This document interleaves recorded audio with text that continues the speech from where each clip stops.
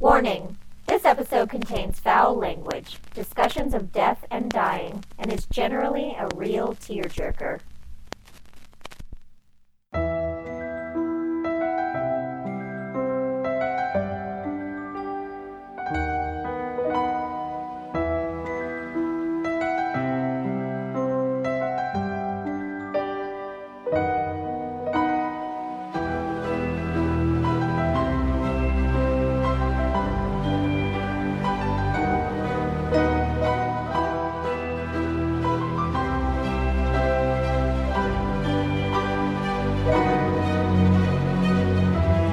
Hi, Weirdos! You are listening to Keep It Weird, the podcast for all things strange and unusual, spiritual and skeptical, profound and pretty, and everything in between.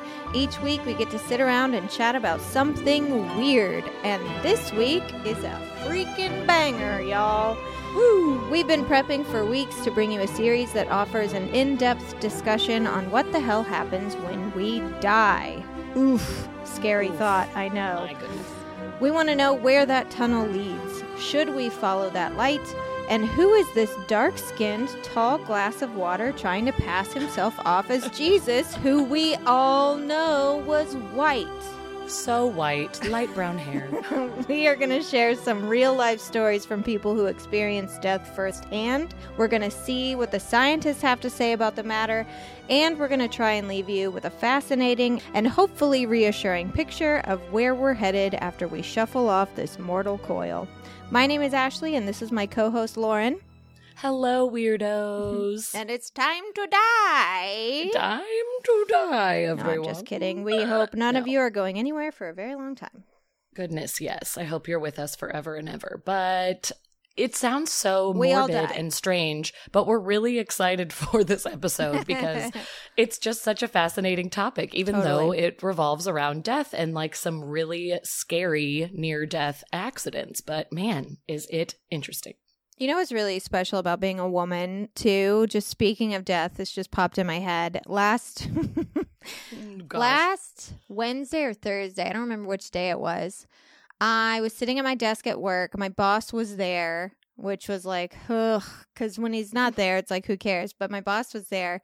For whatever reason, well, I know what reason. I was researching this particular episode, and I started thinking about, like, what would happen if Joe died. Oof, And then I was such a like thinking bad about it. road. I know. And it was like, oh man, that's so sad. That's so sad. I would hate that. And then I thought about watching Netflix alone. And I started crying at my desk. Ashley, I love that it took the Netflix to It was really the like Netflix. set you off. Oh, honey, Because I was you just love thinking, your fiance. like, I can't watch stuff by myself ever again, and I don't want to watch it with anyone else but him. And if he's gone, he's your person. I'm going to be so sad. Oh So my I started gosh. crying at work, and I You was sweet like, well, thing. I love that Netflix was the tipping point. That really Yeah, is so that really special. But pushed I me do over the get edge. that. When you have shows with your partner and that is like your favorite pastime, which like, yes, same over here. Like we Yeah. love just staying in and watching all the shows. That is really sad to think of not having your couch buddy anymore and Yeah. having to watch alone. I don't like it. me neither. Anytime I think of Alex leaving, or even me, now that I have a child, I used to not, this sounds so awful, but I used to not think about my own death that much because I was just sort of like, oh, well, people will figure it out and carry on. It's okay. Like, I'm selfishly so sad if Alex leaves me. But now that I have Wilder, if I think hard enough or go down the rabbit hole of thinking of me dying and him, like having to walk up to Alex and be like, where's mama? I just Oh, lose. God. I lose it. I can't control the tears. I'm already getting a lump in my throat just talking about it now. It's just crazy. Like, oh, I can't leave him ever. So I need to take some more vitamins. I need to get healthier. I gotta stay around. I need to stop the caffeine intake, all of it. It was funny, too, because I told Joe this. He was like, babe, that's so sweet, blah, blah, blah, blah, blah. And then he went to the doctor yesterday, and it was like a new doctor visit, so they had to do everything. They had to, like, you know, cup his balls, take his blood pressure, like all the whole stuff. shebang. And the first attempt at taking his blood pressure, it came out really high for some reason. And just to let you know, like they took it again a little bit later and it was perfectly normal. Like they don't know why it was spiked like that, but Yeah. He immediately was like, well, that's it. Like, I can't. I'm done. No more pizza, no more beer, no more blah, blah, blah, blah, blah. And so when they took his blood pressure again, they were like, no, it was us. Like, you're fine. Your blood pressure is great. He was like, thank God, because I have a calzone in the fridge and I'm going to eat it. And it was I've been looking forward how to it. quickly we abandon everything. He's like, that's it. Like, healthier decisions from here on out. Oh, good. The calzone. I can still have it. Fine. Oh, and I also wanted to crack open that beer. Thank you so much. Thank you so much. So glad I also, don't have is he high blood Adam pressure. Scott from Parks and Rec? I Yes, love that he's he a big loves calzone calzones. man. And the best thing is that Champaign, for anyone, I'm sure everyone knows, we moved to Champaign, Illinois. Mm-hmm. We moved here. There's so much stuff here that makes us go like, oh my God, we're so meant to be here. Like little things like apricot LaCroix, which they sold in the North Hollywood Target for like 2 months and then never sold again. We literally thought it was discontinued. It's sold everywhere here. We can get it anywhere we want. We can get Monocle's just needed pizza to be in Illinois. delivered to our door. Monocles. That's Like, the true win. When we honestly. order pizza, we don't have to get Domino's. We can get Monocles. And the biggest one, well, maybe not the biggest one, but a pretty big one. One day we were like looking on our app. We wanted to see if we can get food delivered. We're still discovering places. And I found a calzone restaurant. They sell only calzones. Oh my gosh. And they have like 50 different calzones. Stop it. And it's delicious. This is literally an episode of Parks and Rec, but Truly. also that just makes me so happy for you guys, for Joe, especially if he's a big calzone man. That is magical. The to only have every thing- type too. Yeah, the only thing I'm upset about is that it's not called the low-cal calzone zone. And I don't see why you would have a calzone restaurant and not call it the low-cal calzone zone. I guess copyright. Oh gosh, that's good. Well, anyway, today we're talking about NDEs, or near-death experiences. And Yes. we were inspired by a story that was featured in our most recent Listener Ghost Stories episode. Reddit user Apprehensive Soup 73 told us about the time she almost died during childbirth and how she was able to witness a phenomenon she can't possibly explain. Mm-hmm. Something that I found interesting that was a real duh moment for me, but also I never really thought of it before, is that NDEs are a subcategory of what is known as an OBE, or an out-of-body experience. Yeah, I guess I never thought of it that way either. I didn't either. And then once I was like, I read that, I was like, well, yeah, duh. Yep, that makes total sense. Out-of-body experiences can happen to anyone at any time. Sometimes they happen during meditation. Sometimes they happen during drug trips. Sometimes they happen yes. during dreams while we sleep. And sometimes they even happen if we get frightened. It happened to me. I texted you right after because I had to tell Yes, you. did. One time Joe scared me so bad, I literally saw myself from behind. That just gave me chills again. I didn't- don't like it. Purposefully scare me. It was basically like it was in the dark kitchen. I had the refrigerator door open. I was getting something out of the fridge, and he did that thing in horror movies where he was behind the door of the fridge when I closed it. And I swear Yes. to Gord, I left my body. And just saw the back of your head And being saw terrified the back of by my head. your fiance. It's Not okay. It wasn't even the back. It was like back and above a little bit. Like I was at an angle. Ah. Either way, hated You it, did a little float up. but also it was pretty cool. What's interesting is like I think I read something. I was trying to find it, but like sorry if I'm misquoting this, but I'm almost positive during my research I found that like 40% of all people have experienced some sort of dreamlike hallucination where they float above their body, or they're looking, at their body in some way, which I thought was just crazy that it happens associated with sleep so much more than I thought. Like that. Yeah. I've never had an experience like that. So it just sounds so wild to be like, hey, I'm looking at myself. Am I in a dream? Like, I just can't even imagine that. 40% is a much higher number than I thought. Well, a lot of people believe that actually when we sleep, we are able to have out-of-body experiences more easily because we are unconscious and something else in us takes over. Right. So that's why, there's lucid dreaming, astral projection even, which you do when you sleep. But also, I had a theory recently, and it was one of those things where I was getting ready for bed, and I was like, "Hey Joe, I have a theory on ghosts. Do you want to hear it now or tomorrow?" And he was like, "Ugh, now." And I was like, "What if? What if there are no ghosts? What if when we go to sleep, our like spirit or something, like whatever it is inside of us that makes us us, leaves our body and sort of like roams around and acts out what we're doing in our dreams?" Oh, and that's it could why, be our consciousness hanging out in the world. And that's why a lot of times people see ghosts at night because people are sleeping, and also why places like hotels are haunted a lot because people sleep like en masse. It's a place of sleeping. There's beds everywhere. Oh my goodness. I kind of like that. I don't know. It's like our bodies are just, we're just laying there drooling, sprawled out on the bed. Like our physical body is useless. So I like the idea, thinking that our consciousness is like, I'm going to go take a little trip. I'm going to go roam around. But, we're asleep and we don't know what's happening. So our body is just sort of like wandering around. But then that would also explain ghosts that like interact with you and stuff, because there are people who can lucid dream. There are people who can astral project. Right. And that would just be them. Right. It's the people who have the skills. Anyways. So weird. It's so weird to think about, but I don't hate it. Okay, so NDEs are specific OBEs that take place when you are about to die, dying, or have died. And one of the more interesting things about NDEs is how similar they are to the people who have had them. Despite having no connection with each other, nothing in common, and no fervent interest in the paranormal, religion, or life after death, and yet their experience is similar to so many others. And common experiences with NDEs are having your life flash before your eyes, seeing bright lights or one bright light that you feel attracted to, going through a tunnel, feeling immense peace, seeing loved ones who have already passed, and occasionally meeting higher beings some would and do describe as God or Jesus. And these are the kind of the points that we're going to touch on throughout this series. Most NDEs come from the accounts of actual dying people.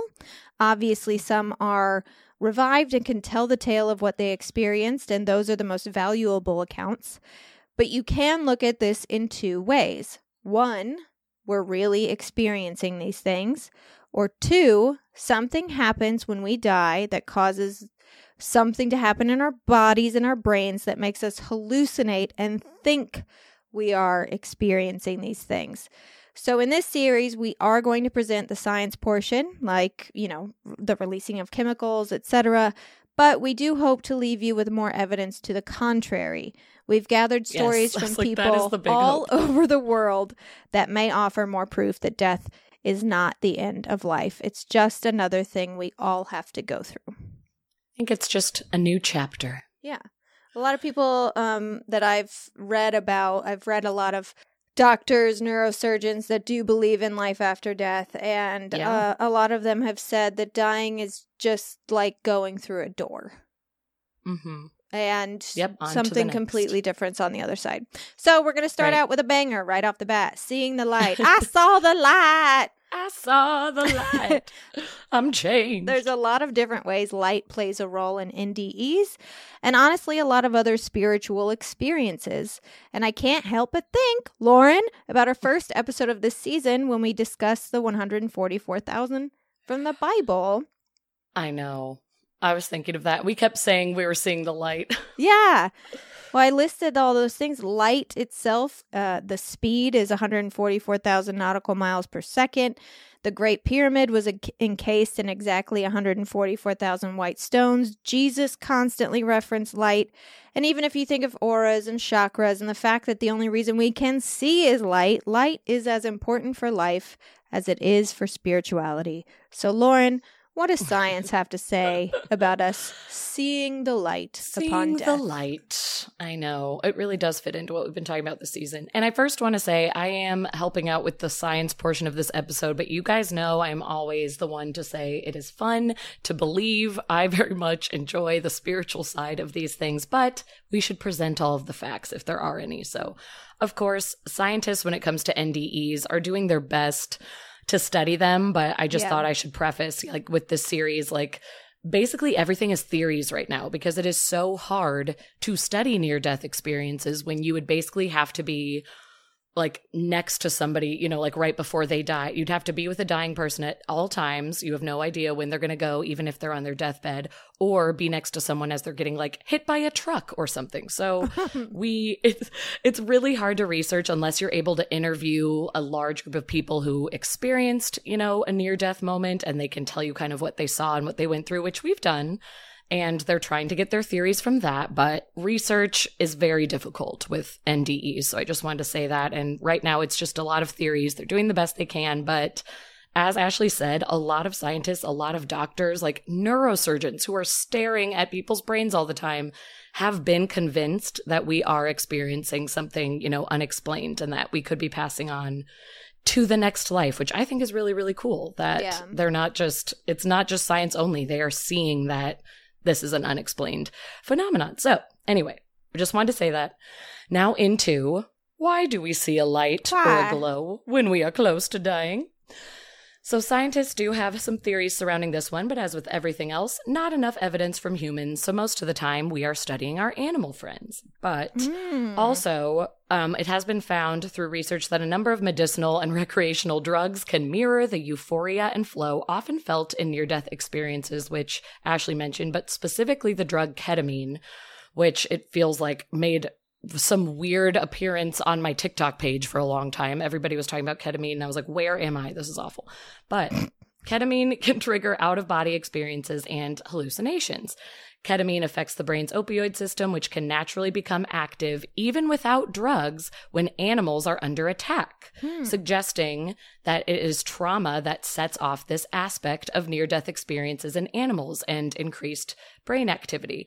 And so after studying animals and kind of seeing this traumatic response that they were making, that it's having the same effects that ketamine would on our brain, it is believed this could absolutely be the case with humans if they truly believe that they are dying. This is more in the case of being like scared enough, thinking like, oh, I'm about to die, even if you actually aren't. Like something could be set off to make you have a near-death experience, which is wild.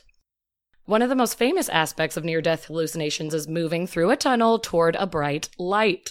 And the specific cause, of course, of this is not fully clear. They're still working on it, but tunnel vision and, you know, having this narrowed view of like, oh, I see a light, but it's way at the end of this long tunnel that I have to walk down.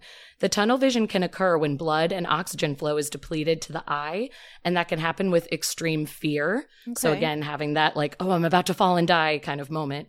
Or oxygen loss up to the brain. It can also narrow your vision, and those are both very common if you are either scared or if you are actually on your deathbed. Once the oxygen stops going up to your brain, you can get that narrowed vision. And Andrew Newberg, who is a neuroscientist and professor at Thomas Jefferson University and Hospital, he studies brain scans of religious people, like nuns and monks who have experiences when they meditate, which I thought was so cool. And I was like, oh my gosh, you probably have the most fascinating research. When they're in like deep silent meditation, he, you know, watches what their brains are doing, which is crazy. And we might have talked about him on another episode. But his belief is that the tunnel and the light that NDEers so frequently describe is explained by our eyesight fading because we lose our peripheral areas first, and then the very last part of our vision that we lose is like kind of that direct in front of us, like tunnel scope look. So he's so matter of fact about it. He was like, I believe you all that you're seeing a light, but you can have a tunnel sensation when your vision is the last part of your vision to go as your eyes are about to shut and go into that eternal sleep. You would most likely see a tunnel as your visual system is shutting down. So he sort of was like open and closed case. Not that he doesn't believe things can happen, but the tunnel light, that's what it is to him. Okay. And then I know I'm just going through a few studies because everyone kind of had their own thoughts. And I was like, I can't believe there is this much science on it. But scientists at the University of Michigan were studying some rats. Again, it's easier to do it with our animal friends first. They were monitoring 9 rats as they were dying. In the 30-second period after the animal's heart stopped beating, they were able to measure a sharp increase in high-frequency brainwaves called gamma oscillations. And these pulses are one of the neuronal features that are thought to kind of pin consciousness in humans. That's, the theory anyway, especially when they link information from different areas of the brain. So these are, important waves to look at. And in the rats, these pulses were found at even higher levels just after the cardiac arrest. They were like the highest they'd ever been. Interesting. Even more than when they were awake and well and walking around. But after the cardiac arrest, they had these electrical pulses going crazy, crazy, crazy in the brain. So they were like, wait a second. And do they know why that would be, say, nothing spiritual about it? Like, what would that be for? They think it's the brain's last hurrah. That's the best way they can put it. They think like as everything is shutting down, like this is the last area of the brain that is still awake, and it's just like firing off everything that it can and kind of giving this just last jolt of like, here you go, like here's a last look at your life. Well, and I goodbye. wonder if it's like a jolt as in like it's attempting to kickstart the body. Sure. 100%. It could absolutely be that. But the thing is, like, scientists are even kind of baffled by it. How would you know? How? Yeah, unless we can see, like, the pictures in your brain. But basically, like, all of the researchers putting on this, this rat demonstration were saying this is totally feasible in the human brain. Because as we've learned, a lot of things that happen with rats can happen with us. We talk about it a lot.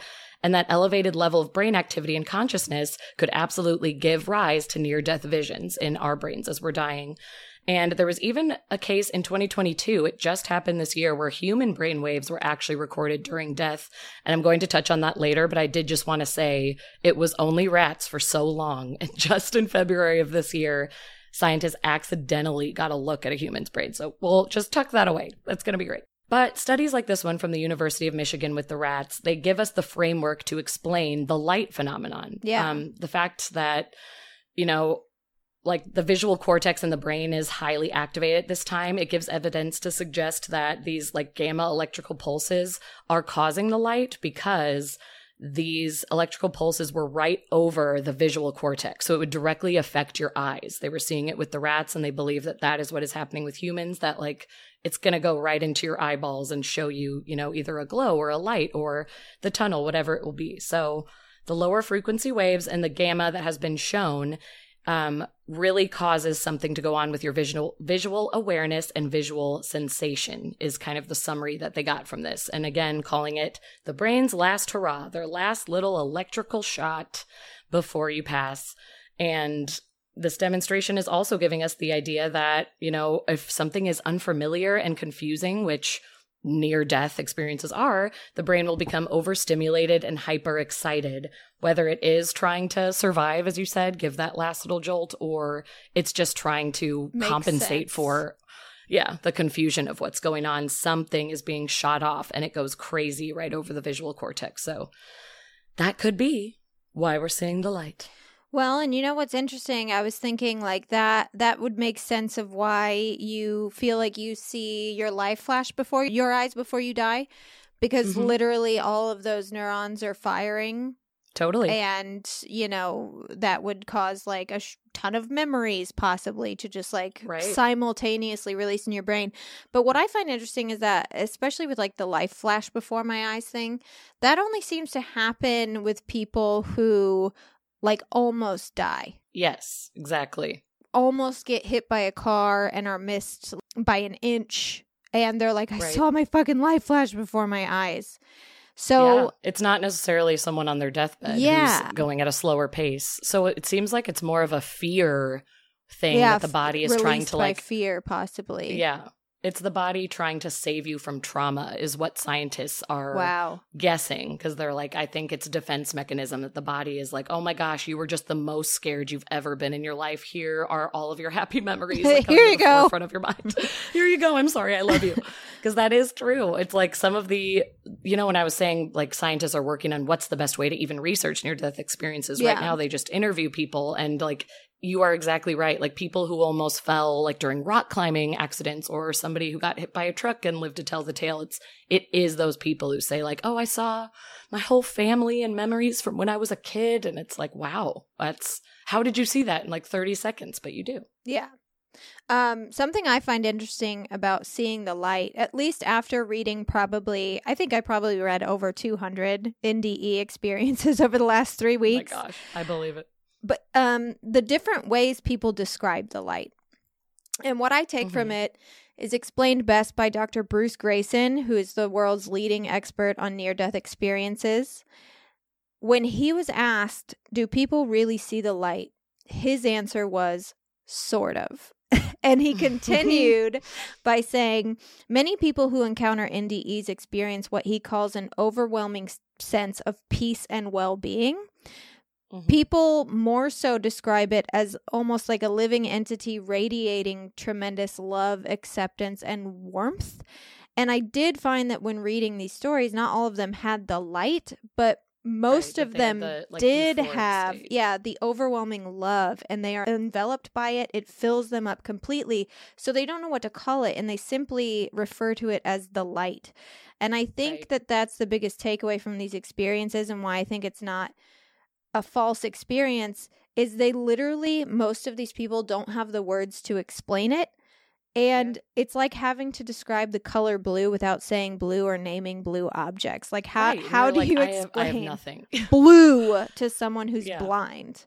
You can't explain what you're feeling. I read so many stories like that too, where some of the people were like, I don't know how else to say it other than like I was at peace, and there was a part of me that didn't even want to come back to Earth because I knew that I was safe wherever I was. And that's so wild to just be like, nobody had to tell me I was safe. I just knew it. Like your brain just told you that's a very nice, comforting thing, even if there is nothing after this, even if we do actually die and then become nothingness, like, oh my God, that's so scary to think about. But we get a little hug before we go. You won't know. Like, you don't have to, you won't know that you don't exist. And to be filled with that amount of peace, comfort. Sign me up. I'm with you. I know. It helps reading these stories, honestly. Because I'm like, I hope it feels like that. But when I think about that, the inability to put into words what you experienced, I think about that a lot when I read biblical verses of people describing interactions with angels and how much they sound like modern day UFO encounters. Yes, like identical. Yeah, there was no aircraft or electricity then.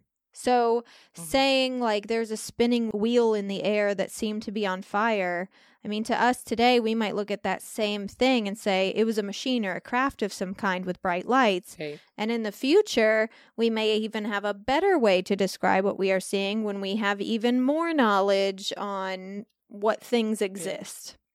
Right. But back then, you're like, I do not know. Yeah, it was a burning bush. To say about what I saw. Yeah, exactly. The burning bush.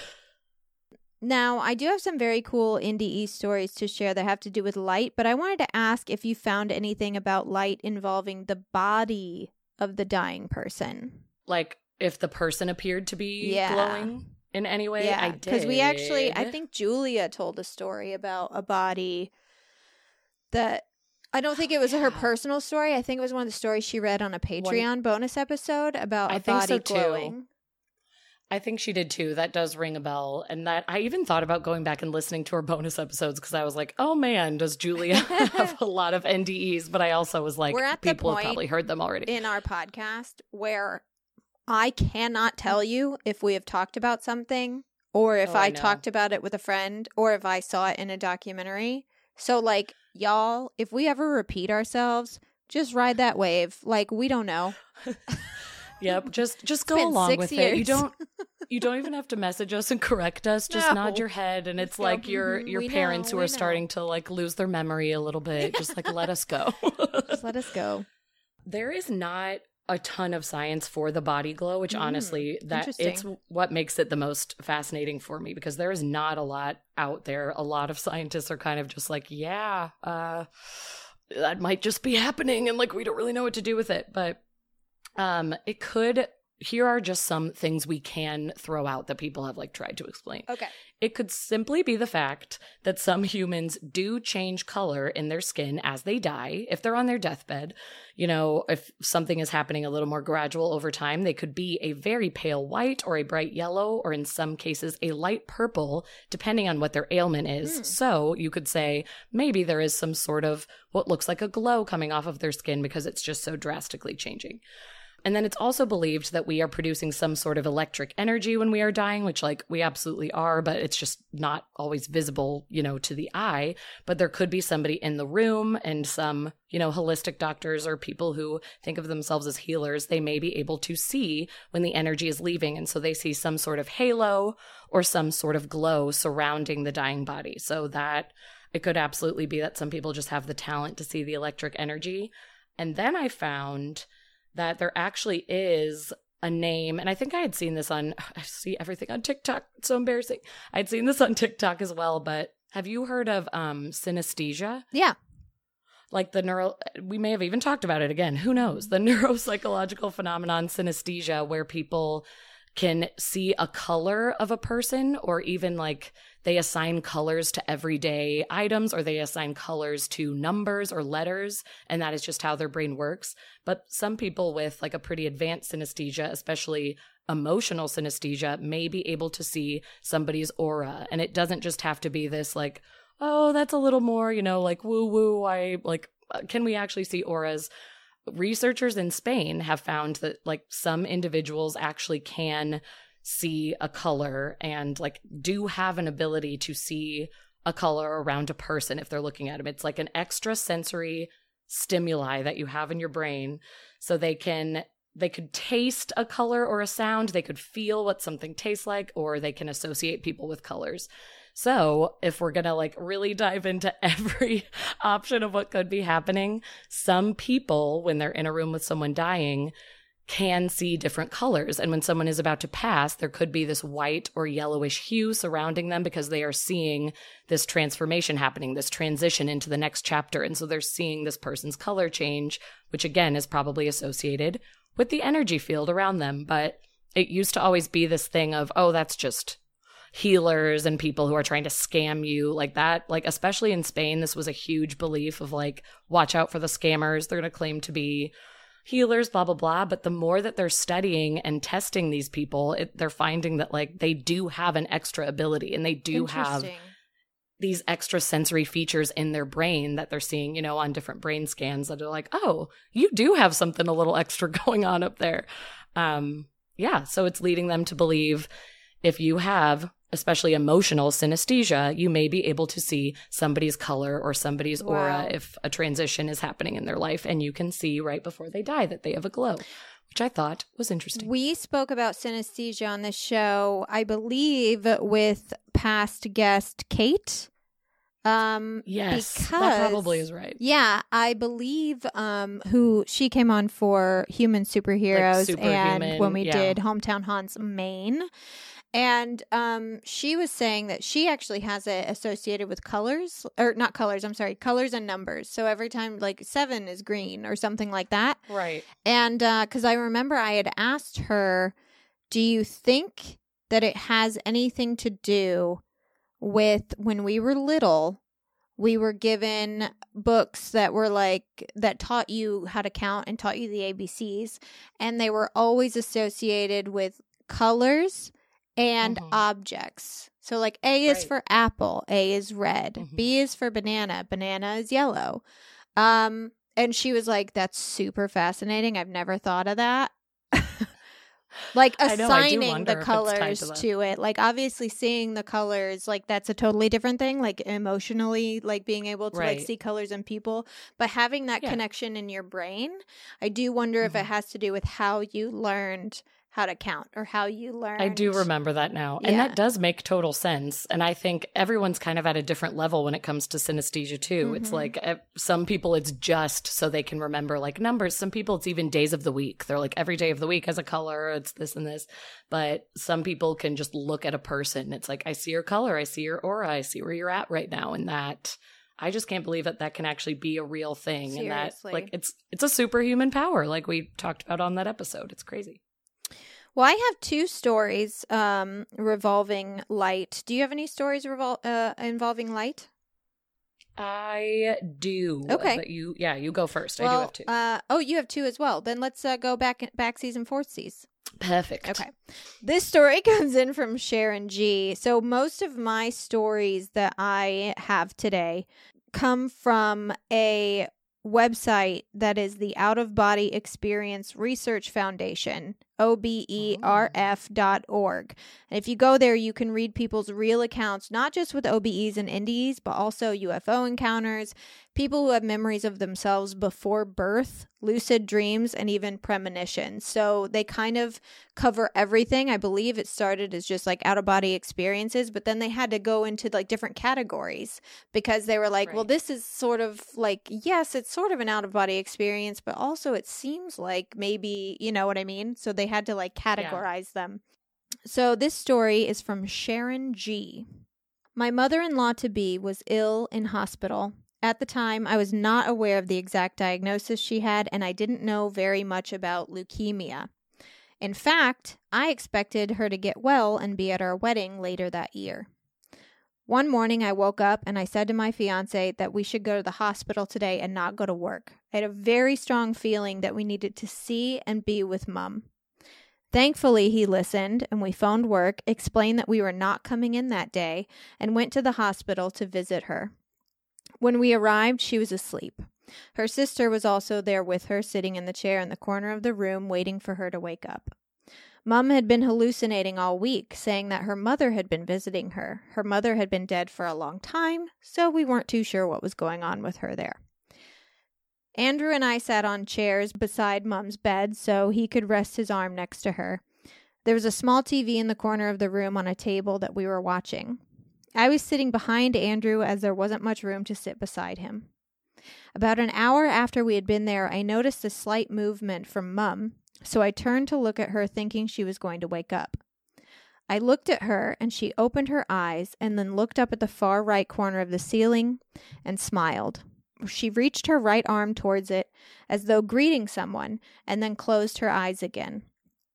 I noticed that I couldn't hear the TV. I thought that maybe Andrew had noticed his mom move and had turned it down.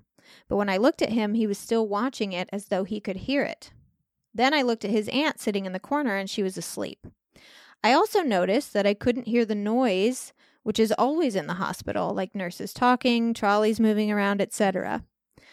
Then I looked back at Mum, and there was a light forming around her. The color is hard to describe, but it was like a golden pale lemon color. The light seemed to be completely surrounding her. Then the light started to move up towards her head. Then it was completely above her. And when I looked directly at the light above her, I couldn't believe what I was seeing, as she was in the light, floating above her body. Whoa. Then she moved slowly towards the corner of the room she was reaching for before, and once again stretched out her hand as if to greet someone, and then she was gone. I looked back at her body and noticed that I could hear the TV again, and all the other noise in the hospital was once again loud. And I stood up and said to Andrew and his aunt, who had just woken up, "Mum's gone. She just left." I didn't know any other way to say it because what I saw, she hadn't died. She left. She exited. Then all the commotion started with the nurses rushing in, and the doctor came in, and then she was pronounced dead. And this was the first time I had ever had an experience like this, and the whole experience is still very, very clear to me. I know I saw her leave. The shock I felt afterwards was due to the fact that I fully expected her to get well. I never knew she was terminally ill until well after she died. Wow. Whew. That is wild. That Yeah. it's like the outside person witnessing all of that. Yeah. Like that is, I can't imagine. And to be doing it alone. Nobody else is watching what's happening. Yeah. And like obviously when you're with someone who's ill and in hospital, especially if they're asleep or unconscious, like there's always a part of you that's like, ooh, this is bad. But like they didn't expect her to die that day. Right. Like nobody said, oh, this is happening tonight. Yeah, they So weren't that's really sitting interesting. next to the bed waiting for her to die. They were sitting next to the bed waiting for her to, come out of the spell she was in so that they could talk to her. Right. So I just thought that was interesting to have that experience and know that you didn't make it up. Like maybe something happened that wasn't what you thought had happened, but Right. knowing that you didn't make it up. Yeah, man. Well, that is really wild. Yeah. I can't imagine seeing that and then just having to be like, anyway. Yep, she left. Like, she's gone. Yeah, like, I know what I saw. This really happened. Eee. But, I mean, also, it seemed like a peaceful, nice moment. For So sure. I guess that's the good part. Yeah, I'd carry that with me my whole life. Mm-hmm. Okay, I have a story from someone named Colleen. I don't believe they want me to use the last name, so Colleen, which involves a glow and a light. A little bit of both of what we just talked about. Okay. My mother had been in and out of hospitals over the last year, near death at each admission. She was coherent and not delusional. She had congestive heart failure and lung cancer had spread throughout her entire body. One morning in the hospital room, it was about 3 a.m., and all was quiet. My mother stared out the door of her room and into the hall that led to the nurse's station and the other patients' rooms. "Mom, what do you see?" I asked. "Don't you see it?" she said. "That bright light. It's so bright out there. It feels like it's calling me. It's so warm. It's so bright." And she just kept harping on the bright, warm light that was out in the hall. And it was very strange for my mother to say this because she had never said anything like this before and wasn't even sure there was an afterlife or anything to welcome her to the other side. She was not religious, she didn't have many beliefs, and it felt so strange, like a hallucination was happening. Her surgeon said there was no point in treatment as cancer had spread throughout her entire body, and he said she might have 6 months to live at the most, maybe even 3. I brought her home with me to die so she wouldn't have to look out at the hospital anymore and see things that weren't there. So the night of her passing, she was restless, she was anxious, and a few minutes before 8 p.m., she said, "I have to go. They're here. They're waiting for me." Her face completely glowed in this moment. All of the color returned to her pale, sickly face, and she attempted to raise herself up out of bed, and her last words were, "I have to go. It is beautiful." And she passed shortly thereafter at 8 p.m. Boy, oh boy. I know. It's always the people who are like not religious at all, too, it seems like, who have these experiences. That is interesting, actually. I have quite a few. And obviously, next episode, we'll definitely get into that because we are talking about people who have met God or, a God. But yeah, a lot of people, these stories come from, like I said, all over the world. So there are some parts of the world that, aren't touched by traditional Christianity, but also there are people who were Christians, like very strongly believed in Jesus, God, the Holy Spirit, the whole shebang, and after their near-death experience decided that that wasn't quite it. Yeah. But still there's something there. Yeah. It's wild.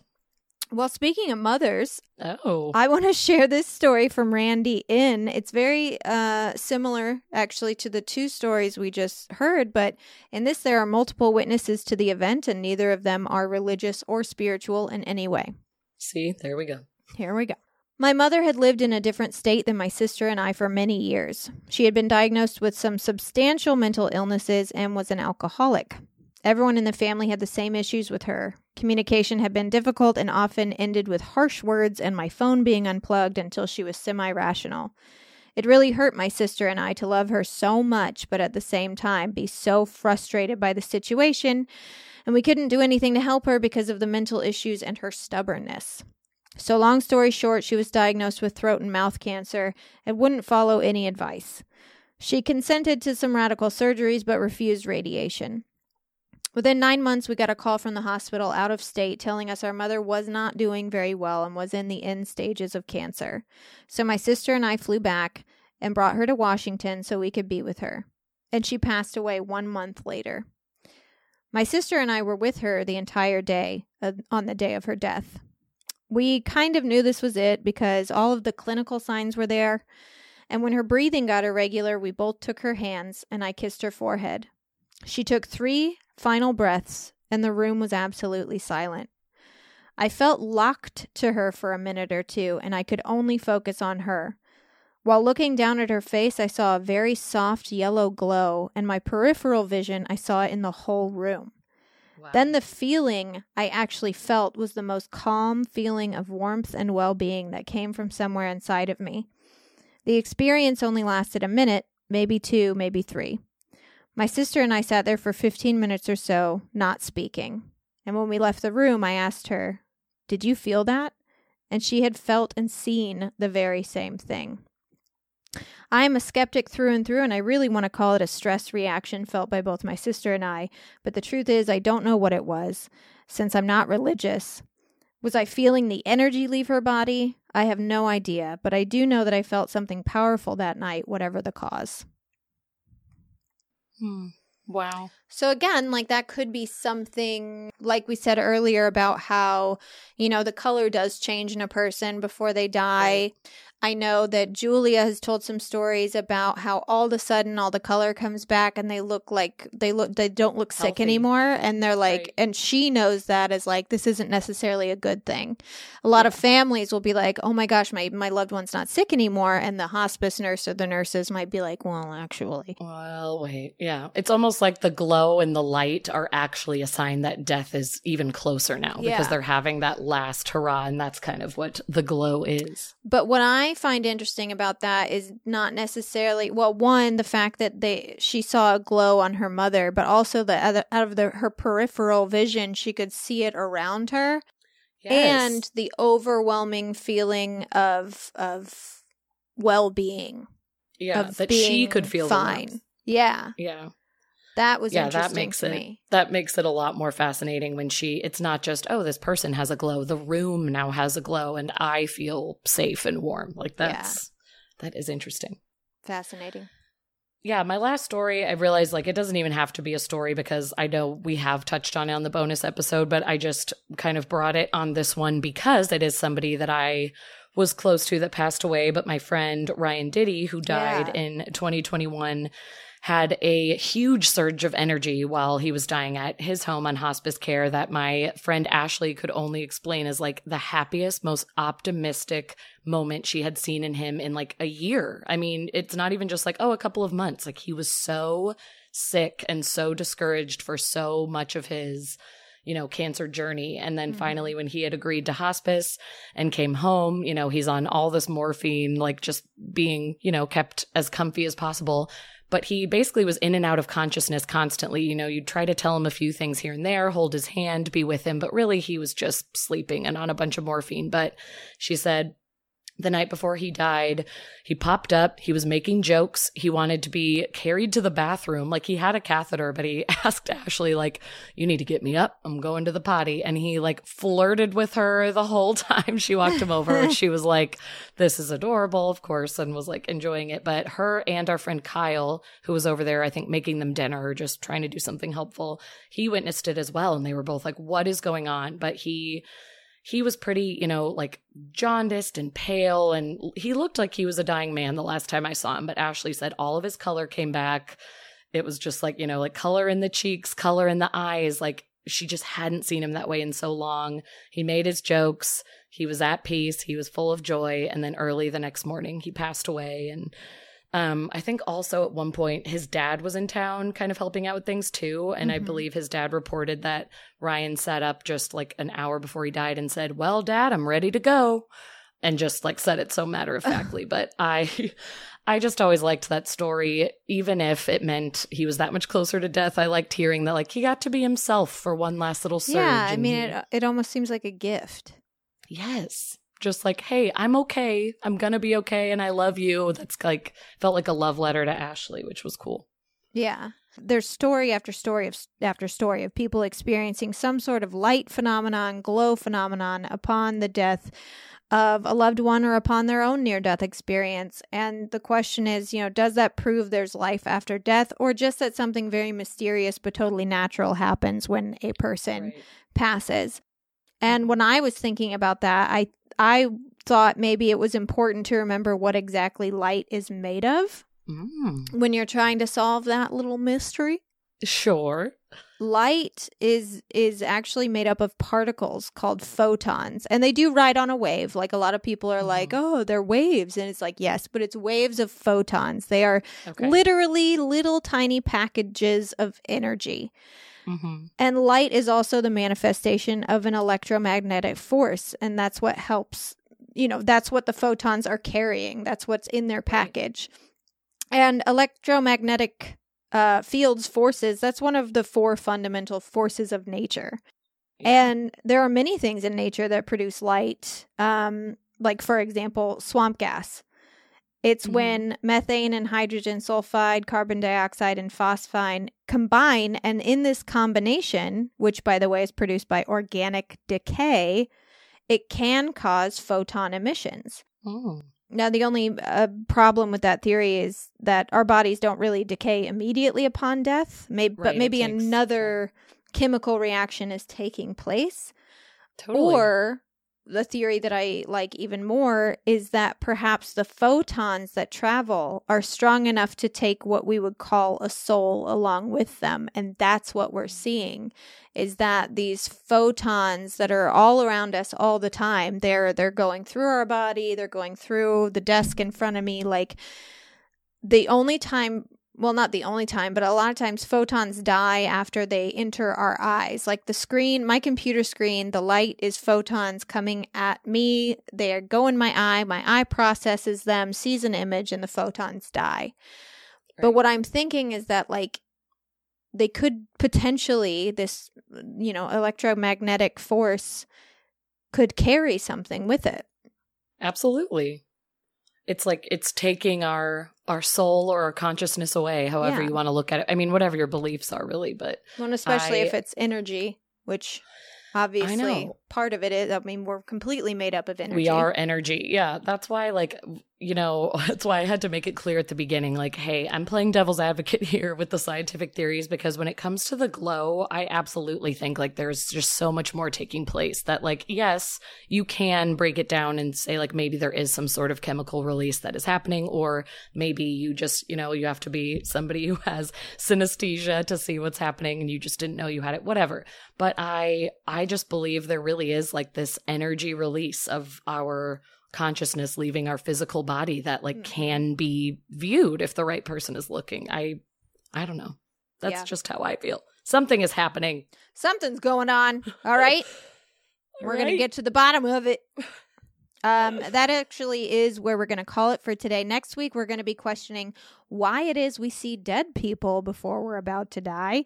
And we're going to try to find an explanation for why some people get to meet God and others don't. Seems pretty unfair. Yeah, a little bit. Please consider donating to our Patreon at www.patreon.com/keepitweirdpodcast. If every one of our listeners donated just $1 a month, we would be able to continue to produce this show for you every single week, ad-free. We could start saving for things like live shows, maybe even visiting some of y'all's cities. Maybe we could hire an editor and live our lives. Who knows? The possibilities are endless. Let's do it. The possibilities are endless when your show is funded. Anyway, you can donate $1, $5, or $10 to our show, and you get amazing things in return, like bonus episodes, discounts on merch, shout-outs on the show, and a monthly newsletter. You can also support our show by buying and wearing our merch, which you can find all 7 or 8 designs. I can't remember how many, but there's a lot over at www.keepitweirdpodcast.com/merch. And obviously, please follow us on social media at Keep It Weirdcast across all platforms so we can swap stories, and you can check out what cool stuff is coming up on our show and in our lives. Whee! To wrap this episode up, I wanted to leave you with a quote by a woman named Crystal Ann Bankston, who wrote a book called Sacred Light Spirit Eagle, which might be problematic. I don't know. I haven't read the book. But it's all about her near-death experience.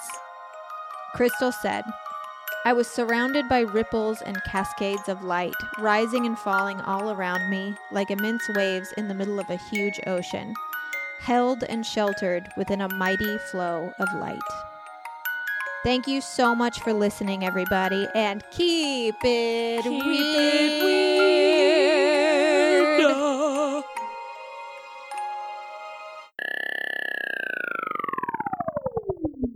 Please don't crash. My Audacity crashed on me last week for the first time in a long time. Not recording, thank God, editing, oh, but God, still, I was like, are you kidding me? I hate that. I still have nightmares of when it was happening to me, but luckily, when I was editing with Julia last time, it didn't happen, because for a while I thought she was the curse, but it didn't happen on the last one, so we're hoping for the best.